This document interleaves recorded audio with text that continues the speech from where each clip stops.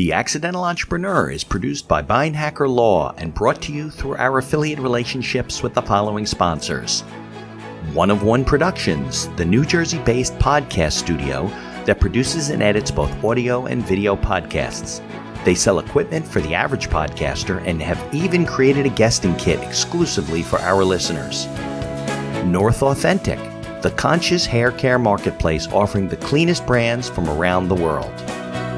The Healthy Place, the e-commerce site with thousands of supplements to help you live a healthier life, along with natural solutions for chronic pain, stress, anxiety, depression, sleeplessness, and much, much more.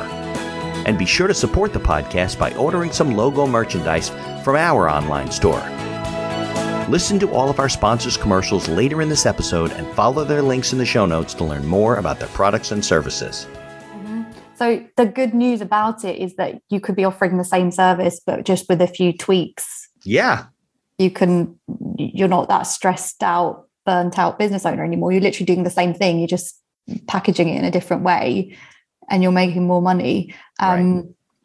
Yeah. So it's just tweaks that you need to do. But also interesting what you said about the, if someone's cheap versus expensive, it's like it's a psychological bias that we have. Yeah. I can't remember what the experiment, where it was, but there was literally an experiment where they gave two groups, they gave people the same, I can't remember if it was chocolate or something. It was some the same exact product.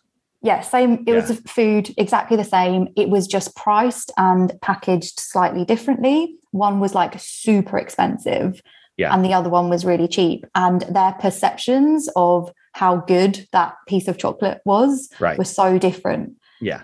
Because they just thought if this is so cheap, it can't be good. Right. Of course. It's all your mind is telling you, well, this can't taste good. Yeah. And then the kind of inverse of that is, well, if this is that expensive, then it must be good. Yeah. And that's just human nature. We can't change that. That's how people think. So you probably could do that with wine. You probably could take two bottles of wine, tell them one is $150 and the other one's $15. Yep. And even if they're both very expensive, and they'll think the 150 is spectacular and the $15 bottle of wine is, like cheap grape juice. Yeah, exactly. So there's always a lot to unpack, I find, with around pricing and bringing our own, I guess, emotional trauma to it as business owners. The information provided in these episodes is for entertainment purposes only. It is not a guarantee of success or to be construed as advice of any kind. You should always seek advice from local licensed professionals before making any decisions. The dictionary defines an entrepreneur as a person who organizes and manages any enterprise, especially a business, usually with considerable initiative and risk. People often start a business without much choice, perhaps due to a job loss or just being dissatisfied at work, and they come up with an idea they just know can be successful. They become entrepreneurs by accident. That is to say, their success or failure happens by accident, not with intention. My name is Mitch Beinhacker. I'm a corporate attorney and a business advisor. You're listening to The Accidental Entrepreneur, my podcast about how to achieve success on purpose, not by accident. Join me along with our monthly guests where we share our knowledge and help you get a hold of your business. And now on to today's episode. Hey, I'm Ina, and I help experts to launch a 3 to 5K consulting offer and to sign their first client in 90 days. Okay, Ina, thanks for coming on the podcast. Before we get started, let me just say for anybody listening, if you're listening on one of the platforms where you can leave us a review, please leave us a 5-star review. If you're watching the video on YouTube, be sure to hit the subscribe button and like the video so we can keep putting out good content, sharing the knowledge that people bring to the podcast, including our guest today, Ina Bakalova, right? Is that how you pronounce your last name? Almost. Okay. Bakalova. Okay. And I want to say it is Ina. Some people, at least in the States, pronounce it Ina, and you told me it's not. It's like Gina without the G, right? Yeah. We'll get that straight. Okay. And I appreciate coming on. I know we met recently, I think through a publicist or a PR person who works for you. And I'm interested to share your story and to get into some of the things that you're teaching business owners to do through e-commerce and on all the kind of stuff that you're doing. So why don't we go back though and I mean, you're very young, but let's start with where you started, where you grew up. I can tell from your accent, you're from Brooklyn. So Brooklyn, New York. Isn't that what you sound like? No. And you can tell us all that stuff and where you grew up and how you ended up where you are and what you're doing. Yeah, of course. So I'm British, by the way. If anybody can't pick that up, we got a problem. I don't know what a Brooklyn accent sounds like, but I'm pretty sure it doesn't sound like mine. No, definitely not. No, so I mean, yeah, you say I'm young, but I'm actually not that young. I feel like I've had a bit of a convoluted journey to where I am today, but it's exactly where I want to be. So I graduated about 5 years ago now, and I always wanted to have my own business. I didn't know what that would be. I had no idea that it would be like an online business at all. Right. And I started several ventures after university. I had a job for a year, which was surprising because I'm surprised it lasted that long. Was that bad? No, so it was a sales role, and it was very entrepreneurial, which is why I think it lasted so long. But after working for myself now for quite a while, I realized that I'm just the worst employee. I just a lot of entrepreneurs are like that, right? You just have trouble working for people. Yeah, and it's like this. It's so weird. It's like this thing inside you, like I don't want to do as I'm told. I have to do it my way. It's right. But probably being in sales early on is good experience. A lot of people shy away from sales. They're uncomfortable about it. The whole salesman idea. So probably getting that out of the way when you're young and just starting is probably a good thing for people, right? Yeah, definitely. So in the UK, I don't know if it's the same in the States, but sales is kind of looked down on. It's not a very, it's not a very prestigious career. But I just, I got to work for a fast growing tech company. So that was really interesting. But also I just was not prepared for how useful sales would be for what I do today. Because when you're starting your own business, you have to be a salesperson. Yeah. You're promoting and selling everything that you're putting out there. Exactly. And, at the beginning, you'll struggle to even sell your stuff for free, probably because you're not that good, but you get better at it. And I just think me working in sales was just such a good call, even though I didn't know it at the time. So now when I speak to younger people about, they're wanting to go and get a job before they start their own business, I would 100% recommend going for a customer facing or sales role, because you're going to have to do that when you set up on your own. Right. So get it while you're young. Yeah. And I started a few other businesses. I had a food product business, which I'm happy to talk about the learnings from that, but that didn't work out. And then I sort of fell into online consulting and helping property or real estate developers to attract investors and clients on social media. So it was very niche. But because I was so niche, that allowed me to grow my audience quicker, to get so many more clients than I would have if I was a generalist. And that's really how I fell into helping other people start an online consulting business. All right. Well, let's go back to how you fell into it. So your first business, you said, was a food products business. What were you doing, and how did you end up? You're working for a tech company doing sales. So you're like, oh, that's a good idea. Let me go do food products. Where'd that come from, and what was it? Yeah, so always knew I wanted to do start my own business. And I was at this company. I'd also bought my first investment property at the time. Okay. And I was like, look, I've got some sort of buffer. I've got money coming in every month. I can afford to start a business. What I really didn't think about is just how much capital you need to start a product-based business. Right. It was a really valuable lesson, but I didn't need to learn it like that. But yeah, you were creating your own product, or you were selling other people's? I was manufacturing it and selling expensive. it. Yeah. So I was making sales, but I was literally just paying my suppliers. Right. You're breaking even, no profit. Yeah. And what I actually realized is in that industry, you either need to raise a load of money, or you have some sort of financial backing behind you to make it happen. Yeah, to deal with it until you really get going. Yes, and the margins are also so slim. So right. Huge volume, right? You can't really bootstrap it. You have to just. What was the product? So I'm Bulgarian, and we have. It's like a Bulgarian spread that's like very well known there. It's made out of roasted peppers and aubergines. Okay. It's kind of like Bulgaria's ketchup. That's how I describe it. Okay. And yeah, all of my friends absolutely loved it whenever they had it around my house. And they were always asking me for it. So I just started making it, and I just like rebranded it for the English market. And so it was like a family recipe, but they didn't really sell this type of, let's say it was a condiment, right? Because it's like ketchup or mustard or whatever. So they didn't sell it in UK?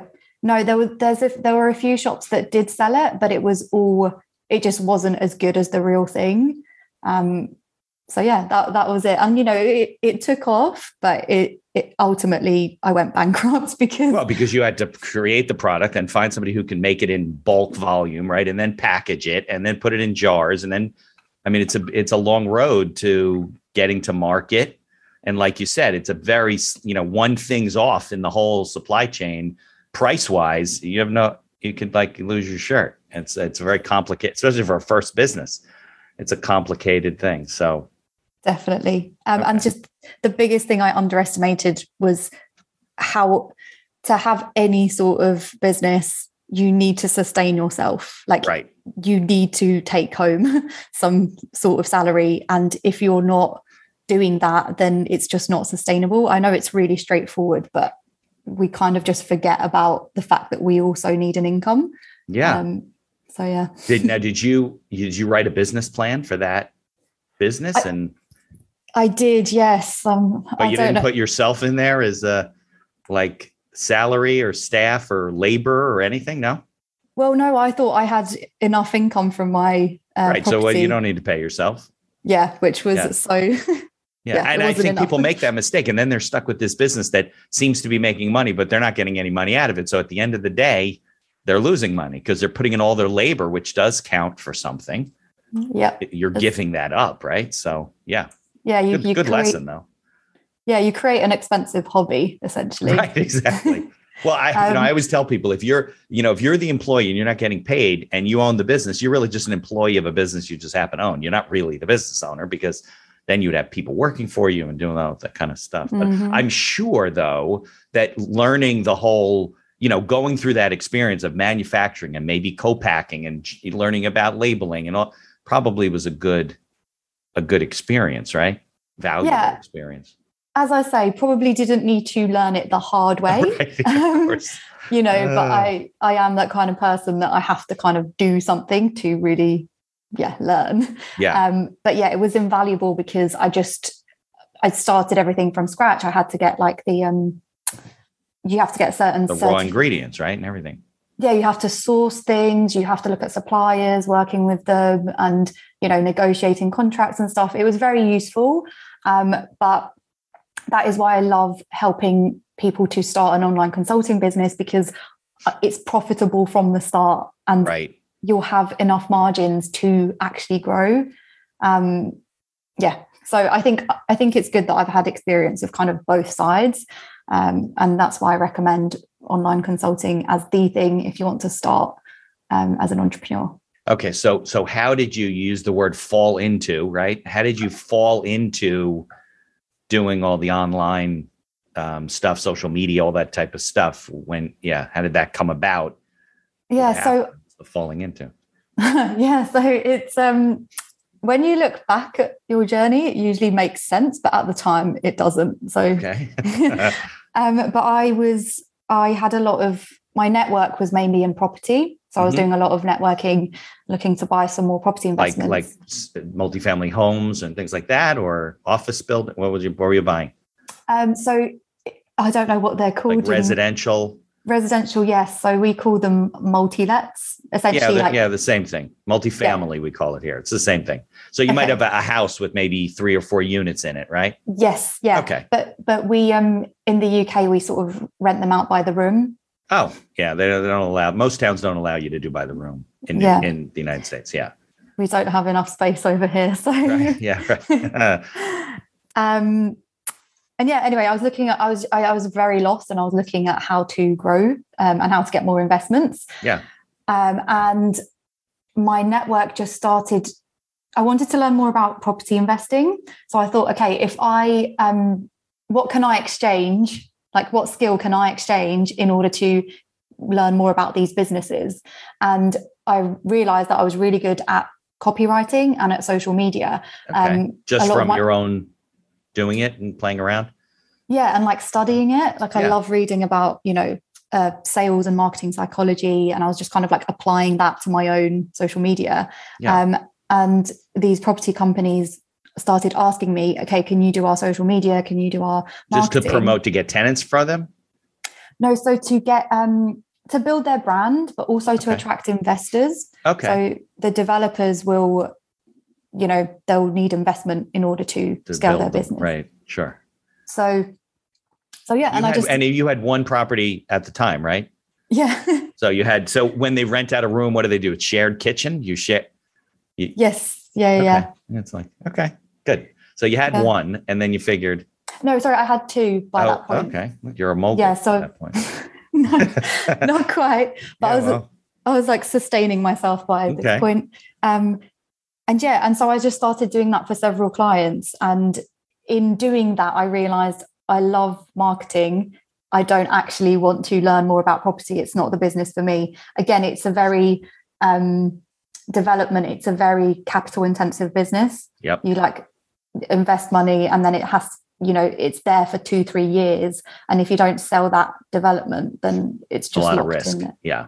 It is a lot of risk. Yeah. It's very incremental. It's not that creative for me anyway. But yeah, I just fell upon, social media and online marketing and just realized I loved it and I was good at it. And it sort of grew from there. Okay. So you started picking up clients and you were basically consulting with them, but you were also writing their copy, posting, right? Isn't that what you do for your clients? At the very beginning, that's what I was doing. And I quickly moved away from that because for lots of reasons, but I essentially realized that they would get better results if I taught them how to do it. Okay. And gave them the resources for them either to hire someone or do it themselves. I realized that I could have a bigger impact if I was more of a consultant as opposed to actually executing on it. Yeah. So you weren't responsible for doing their stuff every month. You would come in and say, okay, here's the problem. This is how we fix it. You'll introduce them to somebody, or maybe they already had somebody, or help them hire somebody, and then deal with them on a monthly basis. Now, does that make it a shorter term relationship? Like after working with you for 6 or 8 months, now they're good and they only maybe interact with you once a year just to check in, or is it a monthly consulting? Yes. So it is a much shorter term thing. Like typically I would work with clients for about 3 months and just like turn around their social media. Yeah. And that's like 3 months is just what worked for my particular client. For some people, it might take longer or shorter. So yeah, so at that point I had to start building my audience, because obviously to sustain that, you need more volume. Yeah, because you have turnover, right? Exactly. So, and then I started building my audience. So you started doing your own social media and your own building of your brand. Yes. Okay. Yeah. And what were you, I know we're jumping ahead a little bit, but what are the things that you were finding with and this is specifically to real estate, and we're going to get into niche marketing, I think, a little bit, because it's important. I think people totally miss the advantage of that. What kind of things did you see them doing wrong, or maybe not doing at all, when you would find these clients that needed you?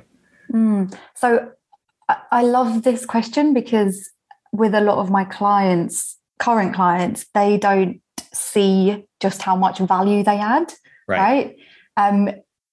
They were doing so many things wrong with their social media. Like they were just, all the stuff that came naturally to me, they just had no idea. And I think seeing that made me realize how much I knew. Right. It was valuable what you knew. Exactly. Yeah. And it's actually quite hard to step back and like look at your own skills, stuff that comes so easy to you. You just think it's the same for everyone, but it's just not the case. Right.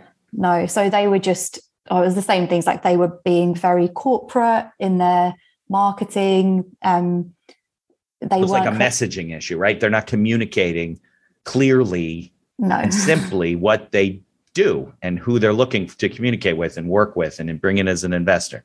A lot of people do that. Lawyers are notorious for talking like complicated, I don't know, make themselves feel better. They're smart and they got to prove to everybody that they're smart. And then nobody knows what to talk. Even when I try and simplify it, I'll bring a friend on and say, hey, read this on a web page. And what do you think? And they're like, I have no idea what this means. Now, to me, it seems simple, but people get lost in their own, what is it, like jargon and the terms of their industry and especially real estate and development.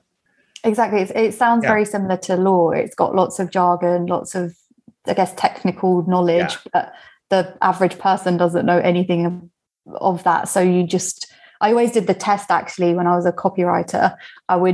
When I was doing copywriting for clients, I'd write out like their webpage and literally show it to a randomer in a cafe and be like, do you understand what this company does? Yeah, that's a good way to do it, right? Yeah. So I always do that with all of like new marketing now, is just people have got to understand it in like 10 seconds or right. Because they'll move on, they'll glaze over, they won't. They're so inundated with information. Exactly. If they don't understand your stuff, simply they're gone. Exactly. So I imagine they were doing a lot of things that most business owners do online with their marketing, and that's like not clearly getting their message across, not articulating their value, not grabbing attention. There's so much to it, right? And I was just kind of fixing all of that. Okay, well.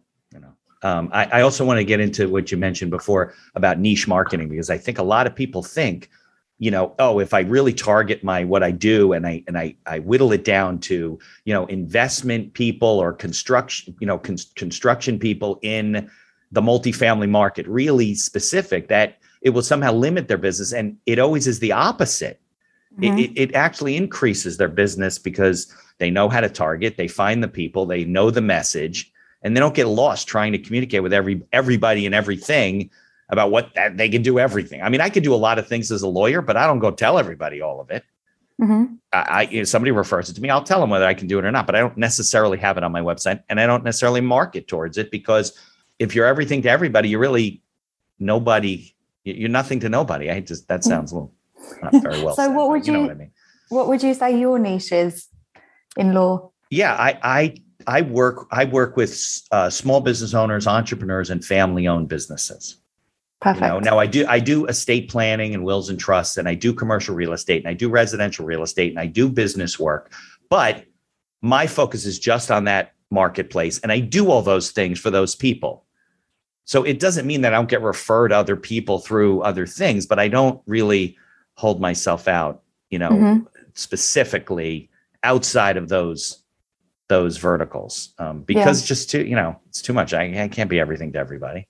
No, that's exactly what I do. Like on the front end, you are niche, and then, you might pick up clients from other people that aren't in your niche, but that's with the marketing, you have to be so targeted. Right. When you're starting out, I think obviously over time, like say you're growing an audience, you can afford to go broader, but slowly but surely. Yeah. Because if you do a good job for your client who's in construction, and they have a friend who's got a business that's not necessarily construction, and they love what you do, they're not going to say, well, I'd refer you to Ina, but she only works in the construction business. Like, they don't even have that. Mm-hmm. I get referred things for law. I'm like, why did that person even think? Well, because they know that I'm a good person and I take care of clients, and they didn't even think whether I could handle I don't know if you have lemon law. I hooked up with somebody who's got a lemon law claim, and I've done several of these things. Lemon law. There are laws in the United States. It varies state to state, where if your automobile experiences problems within the first 2 years, the same problem over a period of time, it's considered to be what's called a lemon, meaning it goes back to the dealership. They give you all of your money back and you start over. And there's a whole system of filing these claims with the manufacturers when you qualify and so forth. And I do that for clients, but it's nowhere on my website because it's not something that I want to market for. But because I work with other people and because they know that I'm good at solving problems and taking care of them, they just said, well, I would call Mitch. If he can't do it, he'll find you somebody who could. And, I'm helping them. So I think, if you're good at what you do and you're good in that marketplace, other things will come. You just don't have to feel like you got to tell everybody. Exactly. I always tell clients about niching down because I find it's always a sticking point when we're starting. The resistance towards niching down is a lot. Because you feel like you're giving up something or you're passing up opportunities. It's not true. Yeah, it's and I always try and explain it like if you don't niche down, you're barely going to have any leads. As soon as you niche down, you're going to have niche specific leads and those more general leads that you wouldn't have attracted otherwise if you were more general in your marketing. Yeah. If not, people don't think of you, and you can't reach that marketplace and say, hey, this is why you should work with me because I'm an expert in, well, we can't use expert as lawyers, but maybe you can, I concentrate on, or I have a large clientele in the restaurant industry, in the automobile industry. And, they want to know that you as their marketing person understand their business. So if you're everything to everybody, they don't get that. And you're right. It totally goes the opposite. And other leads end up coming in because you're doing a good job and you expand into other, marketplaces. The huge problem with entrepreneurs. They don't get it. Yeah. I mean, it's like opening a store up and a clothing store and just having clothes for everybody. You could be Target. It's a little hard, but Yeah. And the other thing with niching down is that you can then have premium pricing. You can charge more. Can demand, right. Exactly. Even if you are, essentially doing the same thing, right? You're not doing anything different. You're just the go-to person. But it's a perception, right? Yeah. It's about the perceived value, even if you're doing the same thing. Right.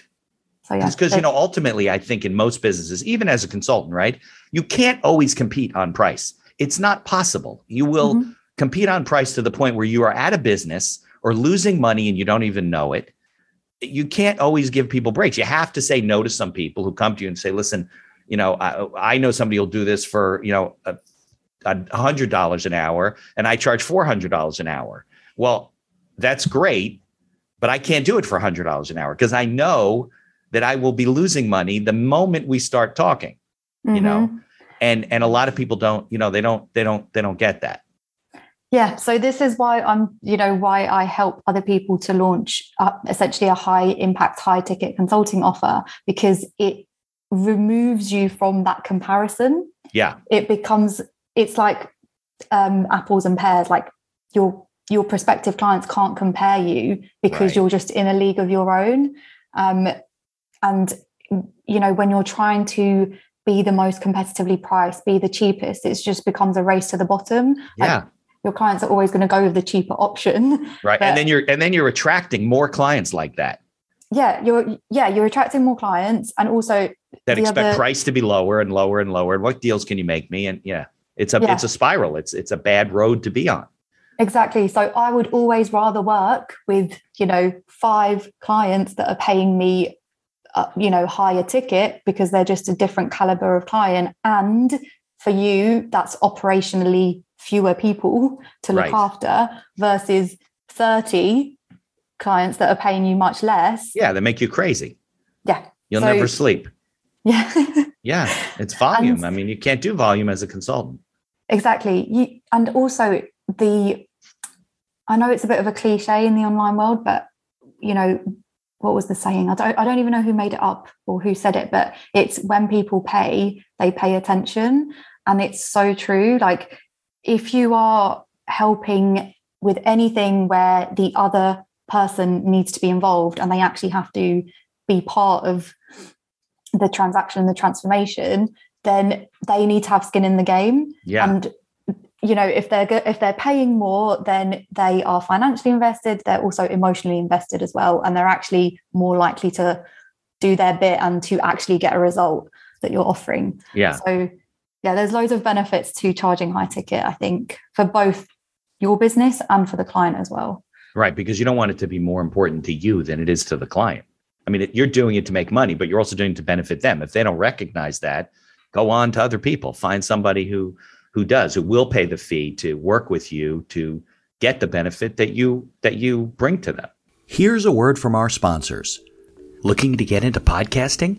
Maybe to market your business for your own enjoyment or because you have a message you want to get out there.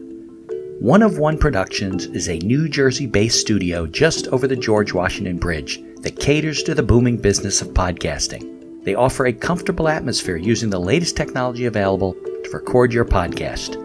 And they are a full-service media company offering both audio and video production services, creating both audio and video podcasts as well as video shorts for business and personal use. Professional audio equipment packages are available through their website for all budgets, and be sure to check out their podcast guesting kit, created specially for our listeners.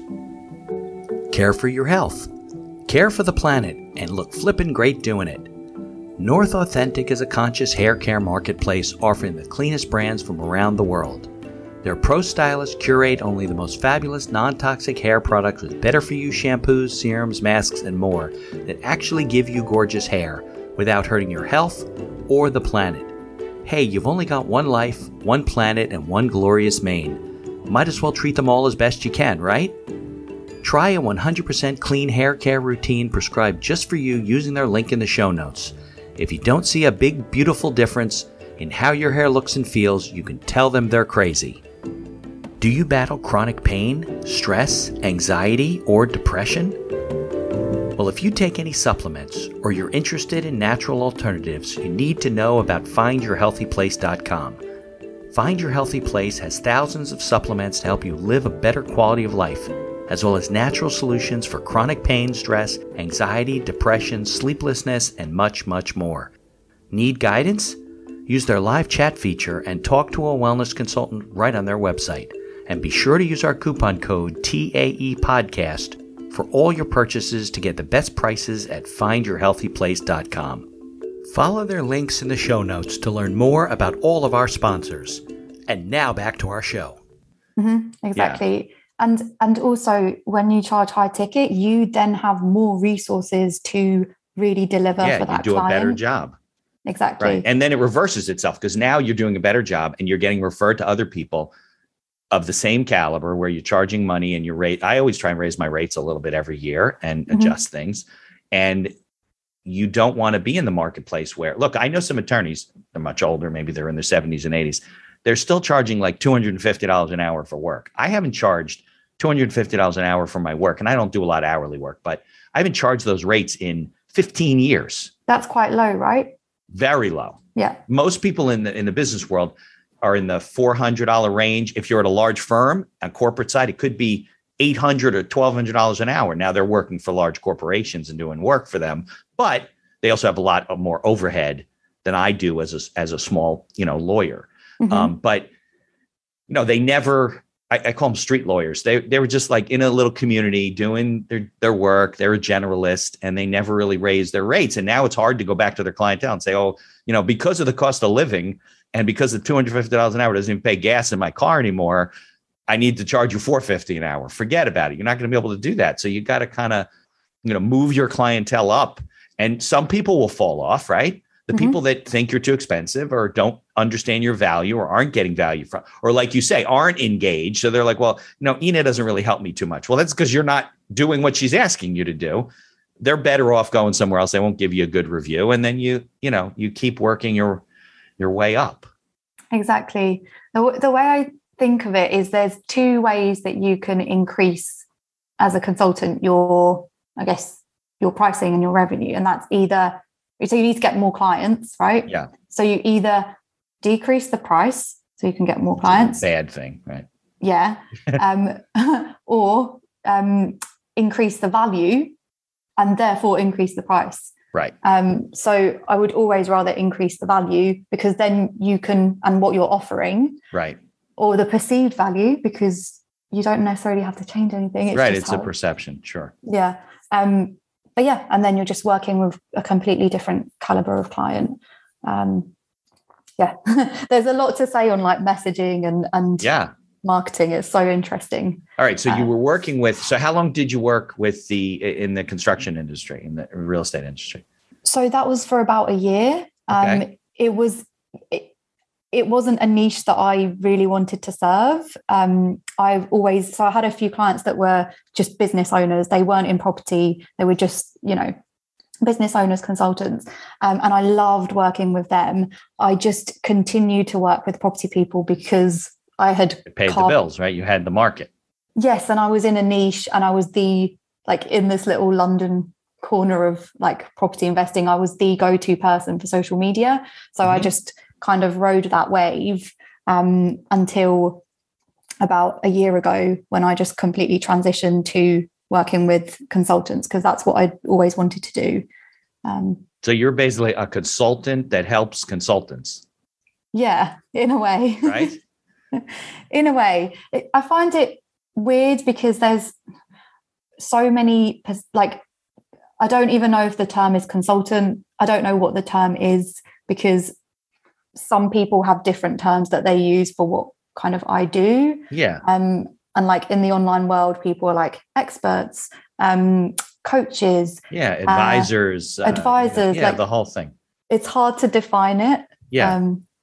But consultancy and consulting is a very broad umbrella, right? There's people consulting in every industry in the world. So are there industries that you work more with, that you've found that you are better working with a consultant who works in the food service business or who works in, whatever, versus others?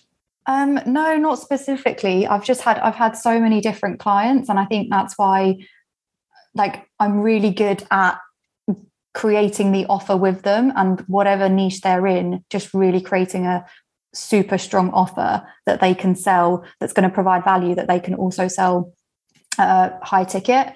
And I just think that's like my superpower, is just crafting that offer. And so it's messaging, like getting their message really clear, really focused, really understandable. Yes. And also the people are trying to reach.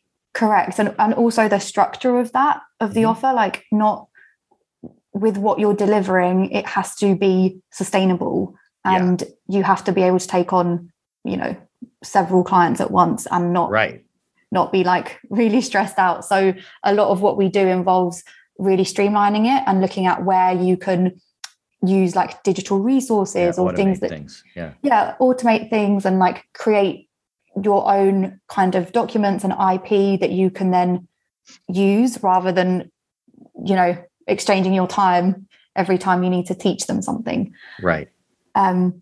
So it's a bit of messaging, but also the structure, and then like how you're going to sell it as well. Right. That's an interesting comment, because I think sustainability is something that people don't really focus on. Even when I started the podcast 3 years ago, I realized very early on that if I didn't automate my process and streamline the way I design an episode, in terms of, I have some ads that are in there and some comments, and they're all pieces that I throw together every time, I would burn out and say, well, why am I doing this? This is too exhausting. And I've done the same thing with my practice too, because I don't start with, maybe clients think I do. I don't start with like a white piece of paper when you're like, you need a contract. That would be ridiculous. I've spent 30 years doing what I do, and I have clauses and things that I've used and contracts that I start with and then modify them and change them from there based on whatever I'm doing. But I think that a lot of people, they don't see that. And like you said, look, if they start with you at the beginning, I guess that's great. Probably a lot of people don't. They get to you and they're already working and they need to be fixed and helped and they're exhausted or whatever, right? I think that that's one of the problems, is they dive in and they're like, well, what are you going to do when you get 50 customers? Well, that's a problem I want to have. That's not true. It sounds like it should be true, right? Because I can deal with those problems. I got too many customers. No, you can't. That's the same problem as not having any customers. It could really, ruins your whole experience and your quality of life and your income, and you're running around like a chicken with your head cut off, if that's an English expression. Certainly an American expression. Headless chicken. Yeah, exactly. And I think that's you got a lot of good things to say. And I think that you get it when it comes to this stuff that a lot of people don't. And unfortunately, when they get it, if they haven't met you early enough, it may be too late. Like, they may have burned out. They may have just said, what the heck, when I'm going to work for somebody, I can't deal with this anymore. And then they find themselves unhappy a year later. But I don't know if you find this, I feel like a lot of it is to do with our own mindset around money as business owners, because we make our prices and what we charge so personal. Right. And a lot of, again, clients I work with, they think that it's unfair to be charging what they should be charging. Yeah, I know. I have the conversation with attorneys all the time. They're like, I can't raise my prices. My clients, I do this for them, but can they afford to pay that? I go, well, what about your family? What about your children? Should they be shorted because you're not charging at least the market rate for what you do, and therefore you need more clients and whatever. And then they say, you know what, you're right. And they raise their prices $25, $50 an hour, whatever, something that they can do. They can't do it too quick. Their whole life changes. And I think that a lot of people, I also think that people, like you were saying, they undervalue themselves. They're not comfortable saying I'm worth that until you push them out in the world and they do it. And then they realize, it changes the perception of their value. If your price is too low, people are going to be like, well, how much could you possibly know if you're only charging, $200 an hour? Yep. Right. When the other guy's charging $450. Maybe I should go with the $450 guy, because even though it's more money, he probably knows what he's doing. And that's another thing I think they overlook in the messaging, right? So the good news about it is that you could be offering the same service, but just with a few tweaks. Yeah. You're not that stressed out, burnt out business owner anymore. You're literally doing the same thing. You're just packaging it in a different way and you're making more money. Right.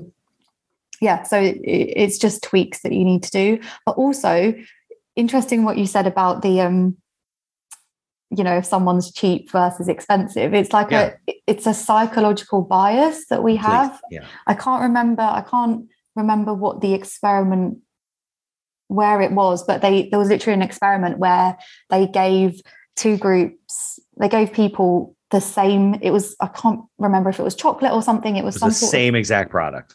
Yeah, same. It was food, exactly the same. It was just priced and packaged slightly differently. One was like super expensive, and the other one was really cheap. And their perceptions of how good that piece of chocolate was were so different. Yeah, because they just thought, if this is so cheap, it can't be good. Right. Of course, it's all your mind is telling you, well, this can't taste good.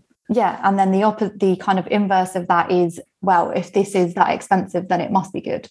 Yeah. And that's just human nature. We can't change that. That's how people think. So, you probably could do that with wine. You probably could take 2 bottles of wine, tell them one is $150 and the other one's $15. Yep. And even if they're both very expensive, and they'll think the 150 is spectacular and the $15 bottle of wine is, like cheap grape juice. Yeah, exactly. So there's always a lot to unpack, I find, with around pricing and bringing our own, I guess, emotional trauma to it as business owners. Yeah, I think even as professionals, a lot of people undervalue what they do. They're uncomfortable about it. They're like, I don't think my clients will pay for that, and they'll all go away. And that's not true. I mean, there is a what's the word? An understanding of your marketplace, right? So if the going rate should be in the $400 to $500 range, you can't just start charging $800 thinking everybody's going to go to you unless you have some, accolades or some reason why people would do it. But, even in the world of mediation, a lot of attorneys get older and they mediate cases between people, right? Some of them charge $600 an hour. Some of them charge $300 an hour. Some of it's experience, but a lot of it's really just perception and how long you've been doing it. You've been moving your prices up, and and we always have this discussion because I think a lot of business owners, they don't get it when it comes to pricing and the psychology that goes with, especially on a consultancy level with customers, because you're not talking about cost of goods sold as a consultant, right? You're not there is no cost of goods sold really. It's just your time, a little bit of supplies, but not really. It's your advice. And what is that worth? So, yes. And just because it's intangible doesn't mean, it's not worth anything. Do you find it difficult when you're starting to work with somebody, to get them over that hump of raising their price and feeling comfortable with it and how they say it and all that kind of stuff? Oh yeah. It's one of the first things we do is looking at how we create value, what is value in your offer and how do we create it? And also just really unpacking everything around pricing and how they feel about what we're going to be charging. And because by the end of working with them, they have to feel confident asking for that amount of money. Right. And they have to be fully sold. You're the first person, you're the first sale you need to make. Yeah. You need to be so confident in what you're offering to be able to sell it. So that's the first thing we do. And until we have that down, we don't move on because, You ever give up on somebody? You ever say, listen, I don't think that we should work together because you're I just haven't not really listening? Or I haven't yet. okay, that's that hasn't happened, but I imagine it probably will at some point. I think so. I have really good guarantees with what I do. Like I will, with most clients, I'll say if you are not happy at all with what we're doing in the first 30 days, I'll give you all your money back. No questions asked. Right. That's good. Yeah. Regardless of how much time I've put into it. Right.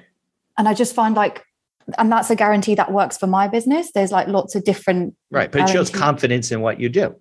Exactly. And I just find that's and really. Do you find that you're refunding money all over the place? No. So again, it's psychological, right? Obviously there's conditions to that. There's like, if you do this, this, and this, which is essentially like the basics of what I ask them to do. But it's psychological because by the end of that month, even if they haven't got the result that they wanted yet, they've worked with you for a month. So like they'll only ask for a refund if you literally did the worst job ever and they were completely kind of blameless in the situation and they did everything you told them. Most of the time that isn't the case.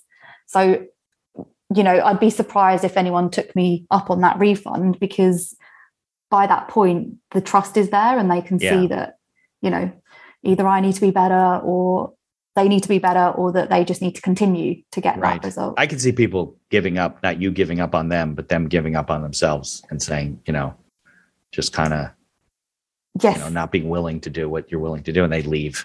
You wouldn't get rid of them, but they go on their way and they probably don't succeed, unfortunately. Yeah. So I think that's like a really hard thing when you're supporting people through like big things like starting a business or growing it, because it's hard. So I just think as like the person helping them, you have to be really clever with how you structure that journey and give them kind of quick wins, because otherwise they're just going to give up. Yeah. So I always try and, give my clients, the way I've structured my kind of offer is that I'll have a few quick wins in the first like week of working together. That's just smart. To keep that momentum. Yeah, no, absolutely. Well, I think there are people that I meet that shouldn't be in business for themselves. Like they just don't have the personality. They don't have the backbone, right? The do-it-yourself kind of thing. Now, maybe if they work with you, they have more of a fighting chance. But there are people that, look, the economy is driven by not just entrepreneurs. There's people that work for other people. And sometimes, they got laid off and they're like, okay, well, I should do this on my own. But they're really just not capable of doing it. They won't listen to you. They won't, they don't have confidence enough to have the pricing and to convey your message. You've taught them, but when they're in front of the customer, they're just not doing it. And I think that there's some people that hold on maybe too long. Do you think? Or maybe they just didn't meet people like you and they're, they don't get it, because everybody kind of needs a coach, but a lot of people don't use coaches. Most people use a coach probably don't need coaches. They just think it's a good thing. Yeah. That's interesting. Because I always hold my clients really high. I'm not like the one, if someone thinks that they can do something, I would never be the person to say, no, you can't do that. Of course not. Right. You're probably not meeting, me too, right? Probably not meeting the people. No. Really need, because of your marketing and because of who you're connecting with. You're finding the people that are saying, I want to do this and please help me and let's do it. Exactly. It's people that, they've made quite a big investment. So they, you already have to be, I think, at a certain level to do that, to just spend that money. Right. And to kind of, it's all really dependent on you and how you do the work, essentially. So I already think if you're making that investment, you are generally already at a certain level. Right. Yeah. Well, you've built your business to do that, right? So you're getting people at a certain level and of a certain quality and willing to make the investment. You don't want to pick up somebody who's just getting started, doesn't have any money, has no confidence, and you can't even charge them or expect them to pay because they just don't have the money for your services. That's not the world in which you're working now. Yeah. And I know some people will really, like, when they're selling, they will really kind of, if people have objections around money, they'll really kind of address them and walk people through it. And I'm just like, I'm not doing that, because if someone's, not going to make this investment by themselves, then they're probably not a good fit, because I'm going to have to like walk them through the fire every time we have to do something difficult. Yeah. They don't perceive the value. Sorry? They don't perceive the value versus what they're. Yeah. And I think a lot of people you got to resell it every time. It's just painful. Yeah. And I think a lot of, I remember the first, I can't remember how much it was, but it was a lot of money. The first kind of training I did, it was actually in property, because I had no idea. And if I didn't do it, I never would have bought my first property. But it was so much money and it was scary. But now I like invest in things all the time. All kinds of stuff, right? Yeah. Because you see the value. But the first time is scary. Definitely is. Yeah. Yeah. But that's the thing. Like, not everybody gets over that. Everybody takes the chance and says, you know what, I'm going to invest and find out. And I do get that, because I don't know what you think, but there's so much crap on the internet. It's just, it's hard to weed through. You do things, I have spent, and I've reviewed things for clients that have spent money on systems, getting rich in real estate, starting your own business, whatever it is. And a lot of it is, that doesn't mean that there's not some things in those packages that are valuable if you really go through them, and it helps some people. It always helps somebody, at least the guy in the commercial, right? And but that's the right. So, and they always interview the people that were successful with the system. They don't interview the 300 people that didn't make it. But there's always something that could be learned. But the question is, what are you getting for, you're paying $3,000 or $4,000 for this system over a period of time, and there's 2 or 3 nuggets in there, and it's unfortunate, but they're selling too, right? They're trying to sell whatever it is they do to you. I'm not sure why they're teaching you how to get rich in real estate when they can just be rich themselves. But yeah, it's a weird world. And I've definitely made wrong investments as well. And it's hard. My kind of lesson from that is just to really do your research. Don't make like emotional investments. Really look at it, kind of look at the person. If you can, look at their track record, although it's very hard to do that online, but really do your due diligence. And especially with like kind of, if you're investing like 10,000 or more to work with an expert, speak to their previous clients. Right. I think that's really important. Yeah. I always tell people, if you're going to work with somebody, try and find a client that they worked with. Yeah. Without being referred, because if you get references, they're going to refer you to people that had good experiences. They're not going to refer you to, talk to Ina. She hated working with us, and they're not going to do that. So it's hard to get through all that stuff and figure it out. We're bad at making decisions, fortunately. Yeah.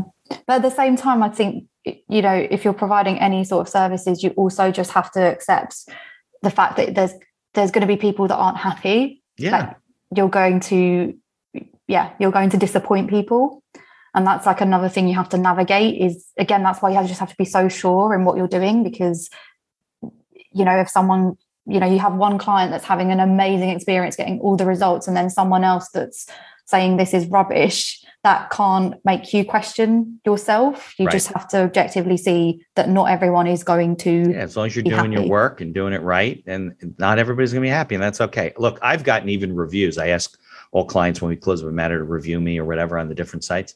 I've gotten reviews from people that don't exist, like a bad review from somebody, and I look them up, and I can't even determine that this person was ever a client of me or any attorney that worked for me or whatever. And you can't, and so you just got to keep pushing that down and ignore it. And it goes. I've gotten bad reviews from people that we went after for a client. So let's say you're owed money, and then you hired me to send a letter to say, hey, you'd have to pay Ina for, and then he puts a bad review of me. And then, but you got to bury those over time with better, reviews and better things that people have to say about, just part of doing business.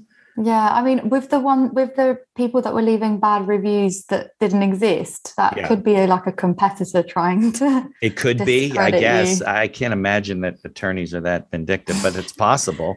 You never know. I'd send them an email like, please tell me, we'd like to remedy this.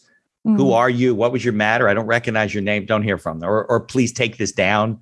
Don't hear from them. And I think they're outdoing it to people. Maybe they don't like lawyers, so they're going to different websites and they're posting things up and making fake accounts. I don't know who has all this time to do this stuff. It's ridiculous, right? Yeah, like I would never think of doing that. Even if I was mad, to put my energy away from what I'm trying to do that is like there's some wacky thing going on in people's heads. I'd have to be really, really mad at a service that I've received so far that I don't want anyone else.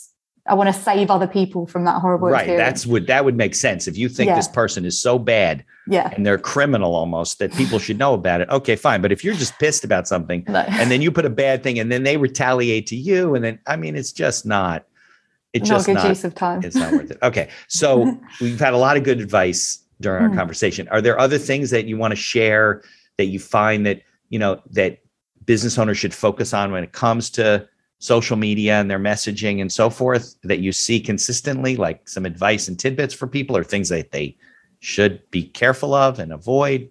I mean, not really anything other than what we've spoken about. It's just, I truly believe that your offer is like the most important thing when you're starting out, and like really getting that watertight, and making sales organically before you start looking at ads or anything like that, because that is one of the biggest mistakes I see people making. Just is that throw money into advertising, and next thing you know, they got no business. Yeah. So you're going to burn through a lot of cash. And if your offer like fundamentally isn't good and it's not rock solid, then any money you throw at ads, wasting your money. Yeah. Yeah. So if you can prove the concept of, you have an offer, you've sold it to several people organically, you've done all of that, then look at ads. But if you're just starting out, I think, going straight to ads is not a good idea. Okay. So, and what's the best way for people if they want to learn about you, if they want to connect with you, interact with you? What's the best way for them to get in touch with you? Yeah, of course. So my YouTube channel is Ina Bakalova. I just have lots of like mini trainings on there. Okay. But also on Instagram and TikTok as well. You can just search me anywhere. Okay. We'll put some links in the show notes for them to follow. Yes. And I reply to all DMs on Instagram. So please, if you have any questions, then reach out. All right. Well, I thank you. What time is it there? It's like 5 o'clock? 4 p.m. 4 p.m. Okay. It's almost 11 here. So I thank you for joining me from the UK. This is an international episode. And please, let's stay in touch. I always love to hear stories about success stories and everything. Oh, no. Thank you for having me on. It was good fun. If you like the podcast, please tell others about us.